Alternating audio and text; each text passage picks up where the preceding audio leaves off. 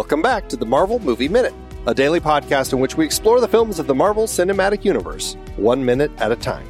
In this, our 5th season, we are looking at Joe Johnston's 2011 film Captain America, The First Avenger. I'm Andy Nelson from the Next Reel Film podcast. Pete is again out, but he will be back eventually. Today, we are talking about minute 82, which begins with Cap tossing the Hydra Trooper out of the top of the Uber tank and ends with Marita intercepting a signal. Back on the show, we have Will Freeland from the Hype is My Superpower podcast. Hi, thank you for having me. Loving these minutes.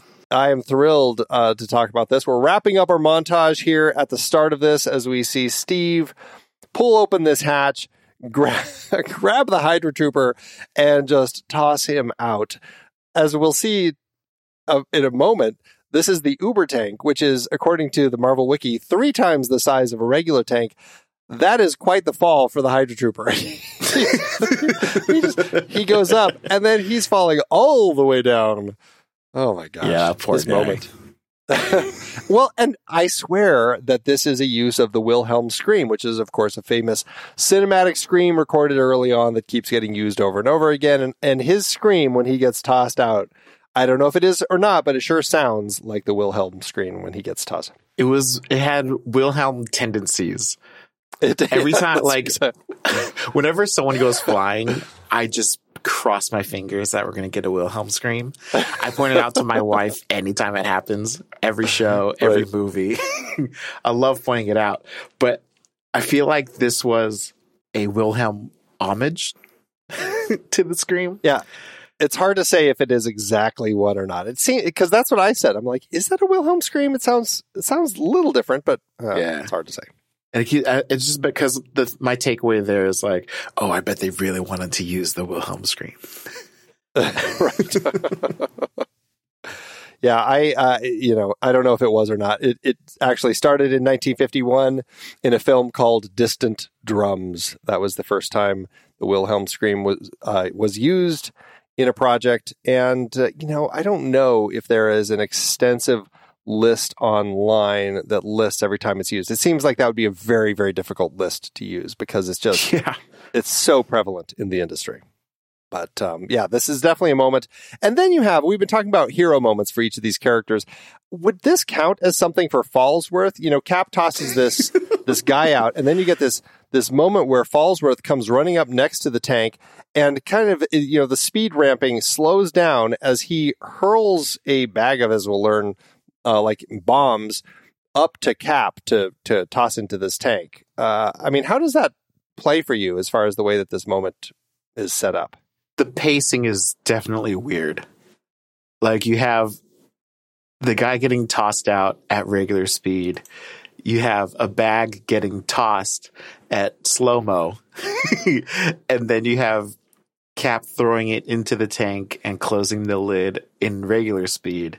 And then the tank blowing up in slow-mo.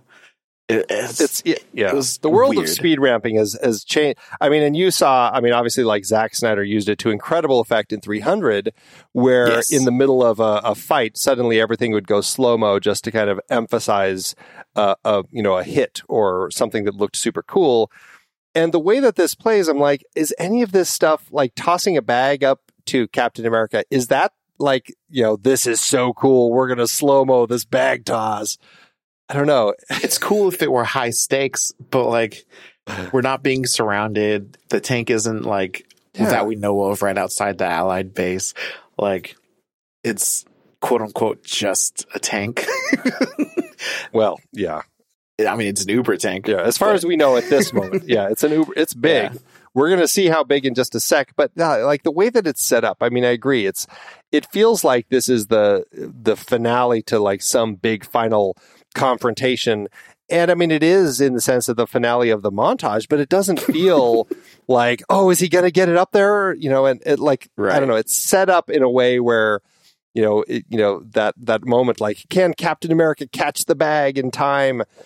I don't know. It comes across weird. Plus, like Fallsworth, it looks like he's digitally added in to the shot. Like it's kind of an awkward stride that he has. Yeah. the whole thing seems weird. And then I get into the Uber tank. And yes, I mean, it's big. It looks kind of cool as being such a ridiculously large tank that is like taller. It's towering over some of these like 3-story houses and stuff. One, suddenly Fallsworth is no longer next to it when we cut to the shot. And then Captain America jumps off. And this is a moment I always think looks really cheesy and fakey fake. Maybe it was done again for 3D. We talked about that a little in the last minute. We have Captain America jumping toward us as this Uber tank blows up. It looks CG. He looks fake the way that he's flying through the air in slow motion. And then it cuts in the middle of his jump to like a closer shot of him jumping. It's like, why did we cut? We already had him in the shot. Like the whole thing strikes me as weird. And I always watch this moment going, yeah, it doesn't look as good as it should. Does it work for you? You know what I think is weird about it? What? It feels like an explosion from like a Power Rangers TV show. Because there's like, there's no shockwave. Because usually in like traditional, quote unquote, traditional action movies, when you're jumping from a giant explosion like that, as soon as you like get into the air, you get launched and like, and that shockwave is what like adds to the tension because like, oh my gosh, did they get away in time? But in this, he's just like jumping off of a ramp and like all of the explosion behind him it doesn't even look like it's generating any heat. Not that we could know, but like it feels like just an explosion for the spectacle and not actually Cap jumping off of an exploding Uber tank. Well, and this is coming after a minute where, you know, we had Dernier attach that bomb to the mini tank and see it blow up in the forest. And it's not slowed down like this one is, but that actually looks like model work where they actually had something out there to blow up. And like it legitimately looks like, okay, we're going to blow something up because we want this explosion to look real. We want it to look like something real. And I'm sure it's a miniature of some sort or whatever it is that they did to kind of blow something up out there. And maybe they did some digital enhancement to the size of the explosion and stuff, but it actually feels like a legitimate explosion. And everything about this shot feels digital, like nothing, like the tank seems fake. Captain America, like the wire work on him, the kind of this weird slow-mo fall that feels like he's defying gravity in some, you know, I mean, I wanted to call him Tinkerbell because, you know, Gilmore Hodge did earlier in the film, but this is a moment where it feels like he's floating like Tinkerbell, like a fairy through the air. Like nothing seems right in this. And I don't know. I always feel like in the scope of, I guess, a comic book movie, yeah, they're kind of creating a comic book sort of moment. You have Captain America flying through the air as this explosion, this tank blows up behind him, but it just feels fake in the World War II scope. Yeah, I feel like the montage would have been better left off with the last scene being Cap throwing the shield at the camera. Yeah. That's a perfect ending to a montage. Yeah, right. And we just had like all of the different, you know, shots of people doing things. And we see the cool toss of the shield. And here, other than showing us the Uber tank, which we've never really had a clean shot of, this is really the first time we've seen it.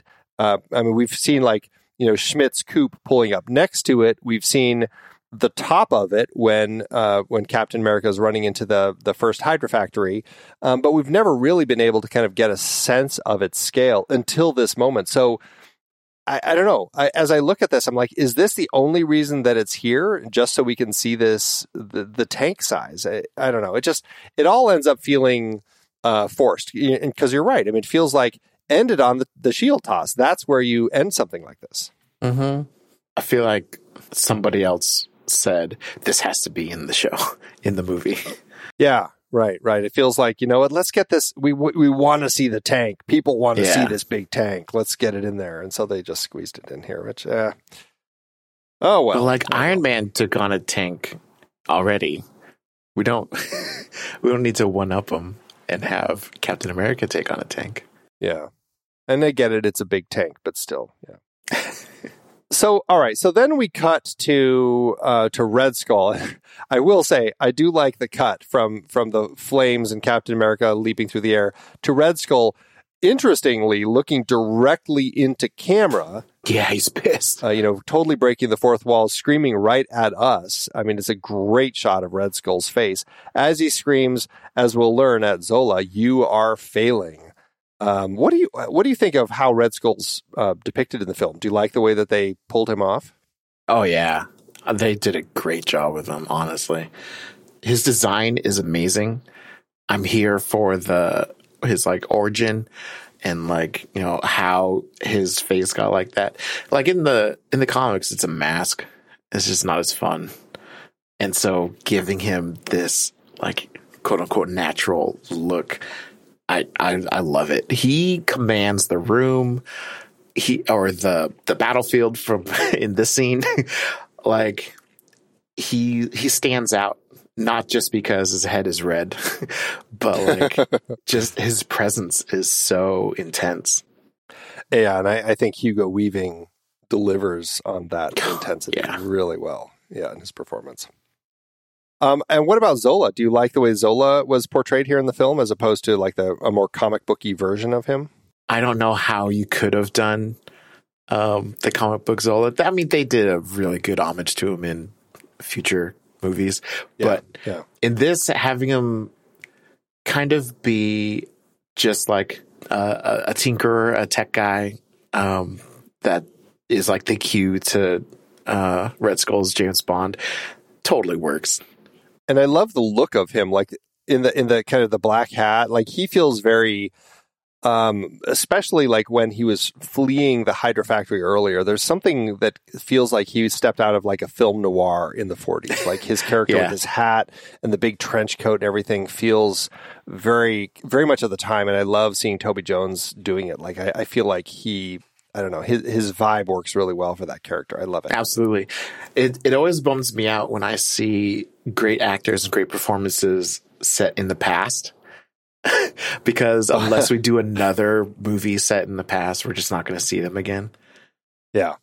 Well, to your point, though, Zola was an interesting one to play around with so that they could find ways to bring him forward, which, as we mentioned a couple episodes ago, we're probably not going to get that with the Howling Commandos. They're probably done for the franchise, and Colonel Phillips, some of these characters that were of this era, we're just not going to see again. Which, it is a little bit of a bummer, but I do like that they did find ways to bring Zola and essentially, I guess you could say Red Skull back in some capacity. Mm-hmm. There's an interesting moment in the script. I want to talk a little bit about the relationship between Zola and Schmidt, because I never exactly am sure if Schmidt knows what Zola's role is. But there's an interesting thing here where in the script, Schmidt, when he says, "Finish your mission, Doctor," before the American finishes his, and then he's scripted to put his hands on either side of Zola's head, squeezing a little, bringing their faces close. And then he says this to Zola. He says, "You have done great things. Do this one more." It's an interesting thing. I don't know. And I guess in the way that the film plays, Zola seems to be the guy who's designing weapons, but then Schmidt always seems to be expecting him to also be running the show. And so I'm never quite sure what their relationship is.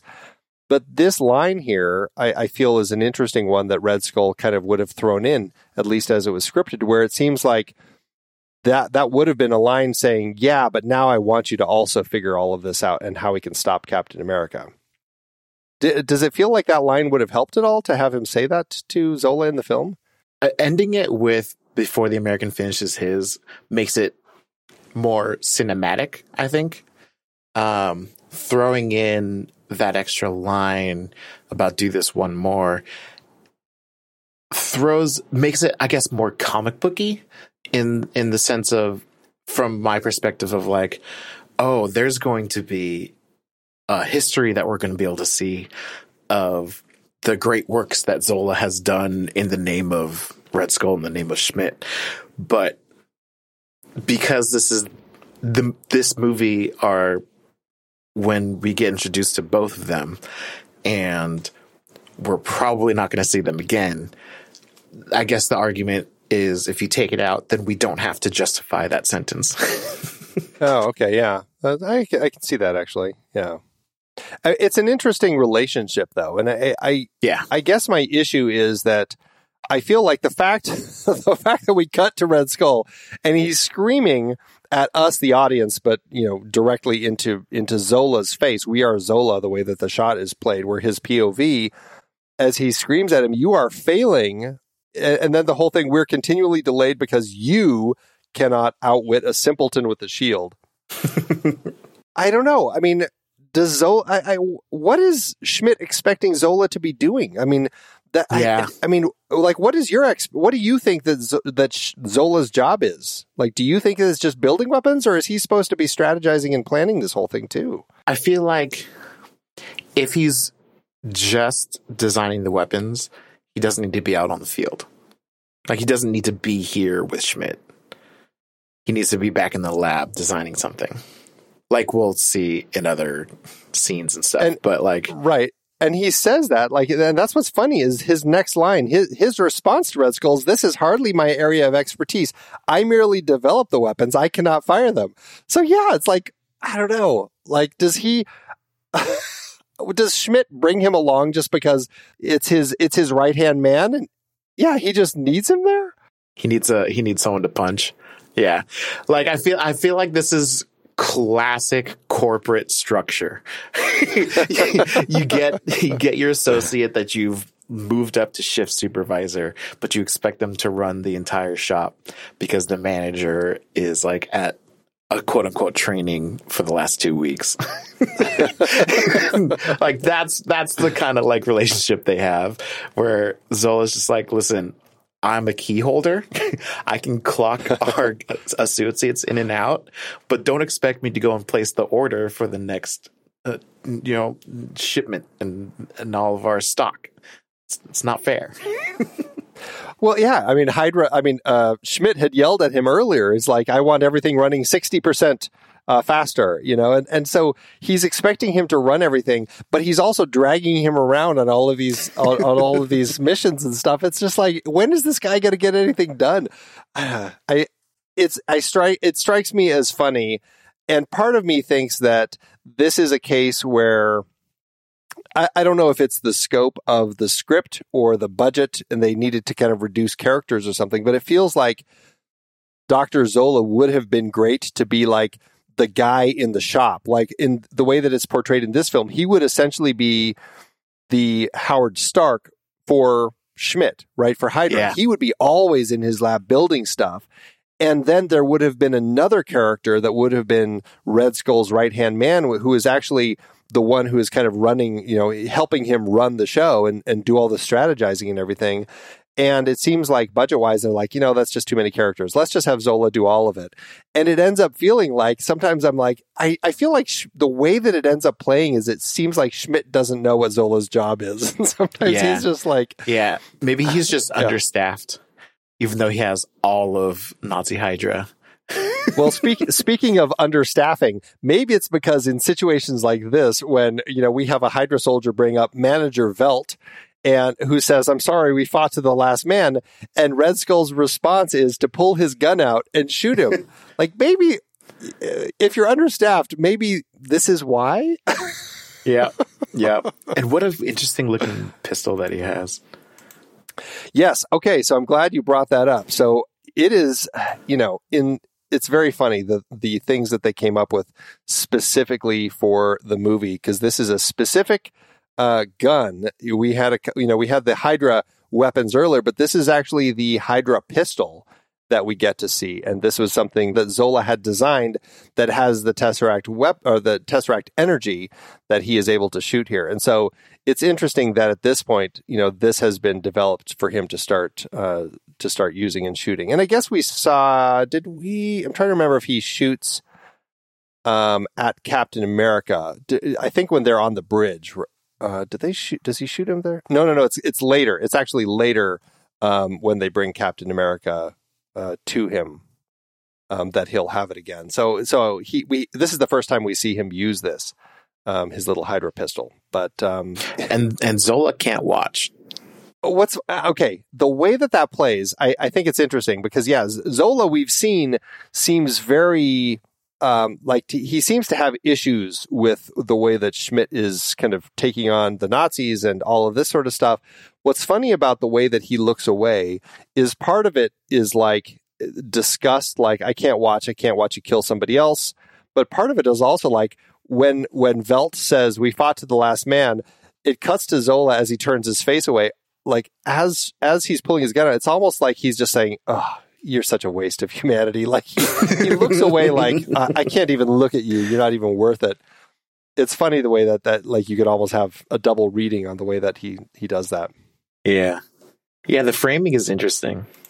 Yeah, it's an interesting moment there that you have with his face as he's kind of seeing. It's him looking away. It's the gun coming out. Great tilt up to Schmidt's face, and that fantastic blue light as he shoots. The actor playing Manager Velt is Patrick Monkberg. He is not a super busy actor, but he has done a few things. If you look at his IMDb top 4, IMDb says he's known for this film, Captain America: The First Avenger, also Hamlet from 2007. This is a different Hamlet that I'm familiar with. Alexander Fodor directed this adaptation of Hamlet. He also was in Love Soup, and last film was Anna. So those are the 4 projects that he is known for over on IMDb. I always like to call that out for the actors when we get a chance. And that's the end of Velt as he is shot by Schmidt. Mm-hmm. Aye. And that takes us to the Alpine Pass. We cut in on good old Fallsworth, looking through the binoculars. Okay, we're in the mountains. We don't know. I mean, there's the Alps running through Europe, so we're assuming we're somewhere up in the Alps. Not exactly sure where, but it is snowy. It is cold. What do you think of the dress for people? Should they be wearing gloves? Any sort of hats to cover their ears? Yeah, the gloves is a great point. I struggle with this every time I watch this. I'm like, you guys, you're up on a mountaintop. Yeah. And like Captain, Steve is just standing there without even his helmet on. Like, I can't imagine how cold all these people are. Well, it's tough to hold a super soldier to human standards. All right. So Steve maybe, but the rest of the guys, I'll chalk that up to super soldier. But the other 6, yeah, that's a good point. I feel like environmental considerations aren't really a thing in movies that jump scenes or like theaters like this, because they want their characters to be in like their uniform and not like a parka.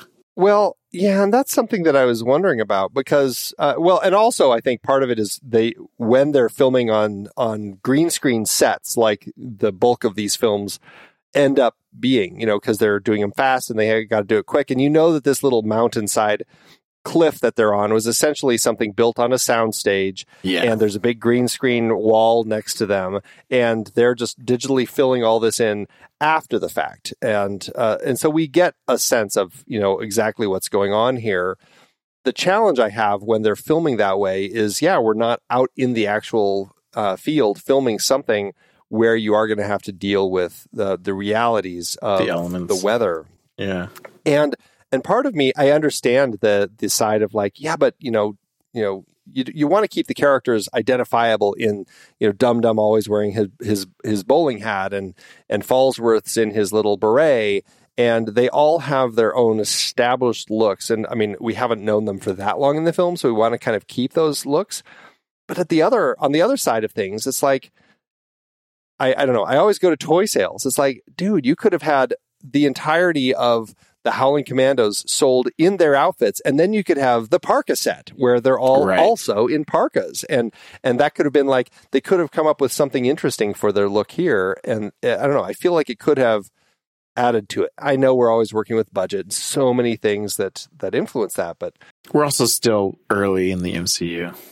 Yeah, exactly. They're still, not with Disney. And so they're still, and this is still a point where they're trying to prove that this whole thing can work, right? I mean, I know the Avengers is in production at the same time as this. So obviously they're like, we're going to get at least these first 6 films done. We'll see if we can make it work. But yeah, I feel like there was still some people saying, well, we're not going to go crazy with the budget just yet. Yeah. 2 things that stick out to me when I'm analyzing this minute by minute. Yeah. One is, why is that rope there? And yeah, I like, they could have set that up for themselves, but like, we don't see it happen. So now I'm curious. But also when they're doing that first like pan where they're up on the ledge, you can see the railroad tracks and they look not great. Like they're almost completely covered in snow. I've never been in a train going through snow, but like I feel like that just looks very dangerous. If you're moving, well, I guess we don't technically know what's going to be here just yet, but we're going to assume it's a train. Yeah, right. And like that, I don't know, that seems unsafe. I don't know. I feel like it's like weathered up too much, or maybe I'm just being a little too nitpicky. Well, I mean, yeah, because obviously we're going to see in the next minute what exactly is on this track, but the idea of I don't know. I always go to movies where, like, when it's really snowy, I feel like trains seem to slow down because they don't want to hit a patch where things are iced up too much or something like that. Like they're trying to be real careful with the way that they're moving. And then on the other side of that, it's like one of those things where they have to go slow because just in case there's a giant snowdrift across the track, they need to potentially get out and like shovel to get the snow off the track before they can move forward. And so, yeah, the fact that they're, the tracks look potentially hazardous seems like maybe not the best way for them to be speeding along. I guess we'll have to see. Are they speeding along? We'll find out in the next minute. Right. What was the other thing that you wanted to call out? Oh, the rope. Oh, yeah. This is something that I do wonder about. Like, how did this thing get here? Did they have it? We don't see anybody using it. I mean, the Howling Commandos have used a zipline gun, I think, in Agents of S.H.I.E.L.D., but I don't know. We don't have an established rope guy on the Commandos. No, we don't. And it's weird that like they could have set this up instead of Fallsworth with binoculars. We could have had Fallsworth with a zipline gun shooting the line and getting it ready. And the fact that it's just here, it does come in like, okay, that's convenient that there's this line here. I think the first time I saw it, I was like, oh, I wonder if it's like a phone line or something for Hydra. Like, like that's where my brain goes. Like when you see a wire like that cutting through an area like this that you don't see them that like putting in with a zipline gun, my brain is, oh, okay, it's some sort of like phone line or something. But yeah, that checks out. That's also not established. So it's not. No, yeah.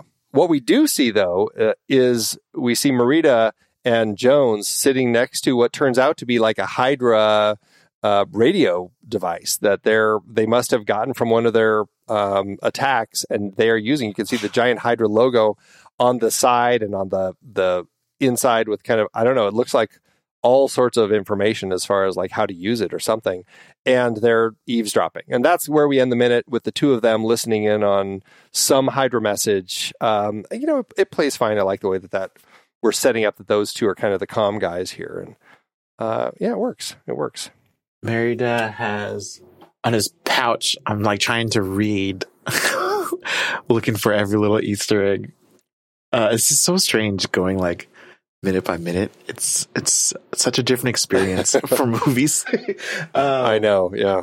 It says case, and then I don't know what the second line says. And it says, I think cup, and then 090248.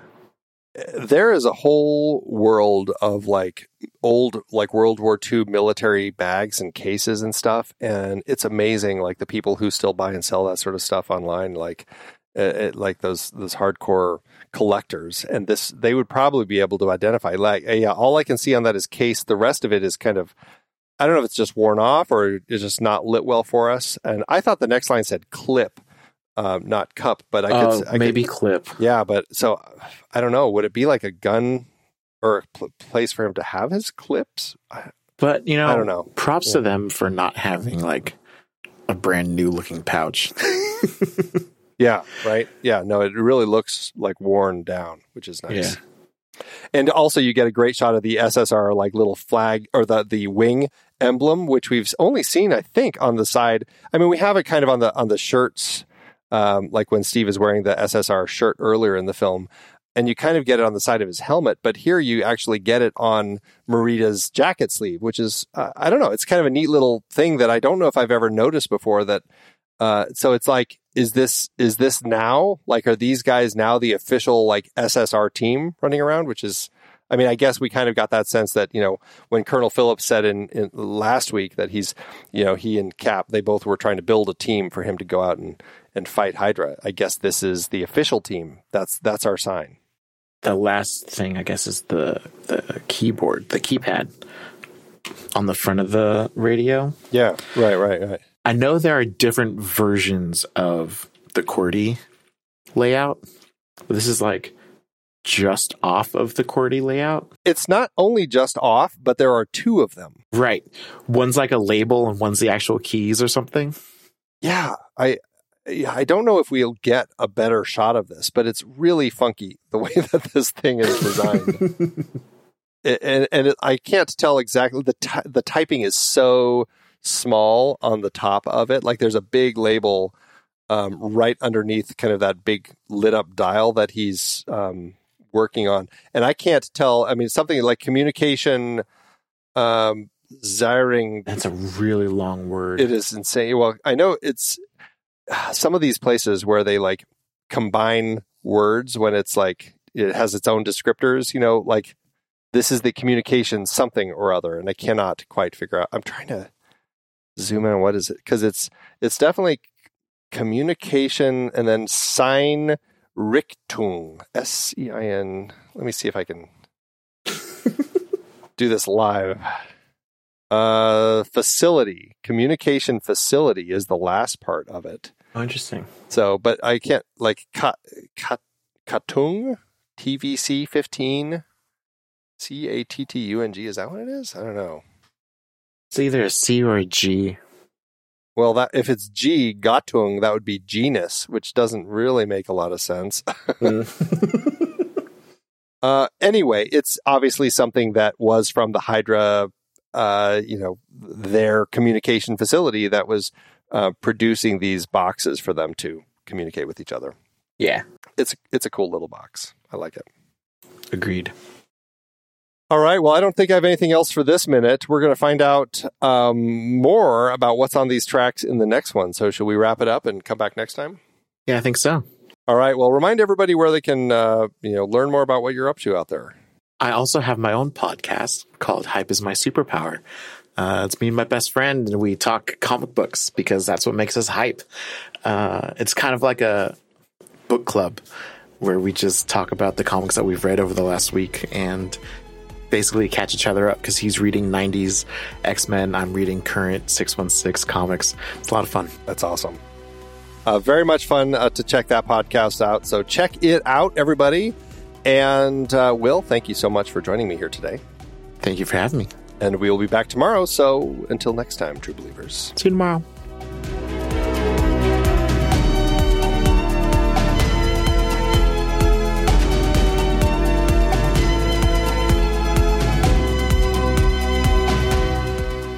Marvel Movie Minute is a production of True Story FM. Engineering by Andy Nelson. This season's music is Spread the News by Anthony Vega, and this season's show art is by Winston Yabo. Find the show at truestory.fm, and if your podcast app allows ratings and reviews, consider doing that for this show.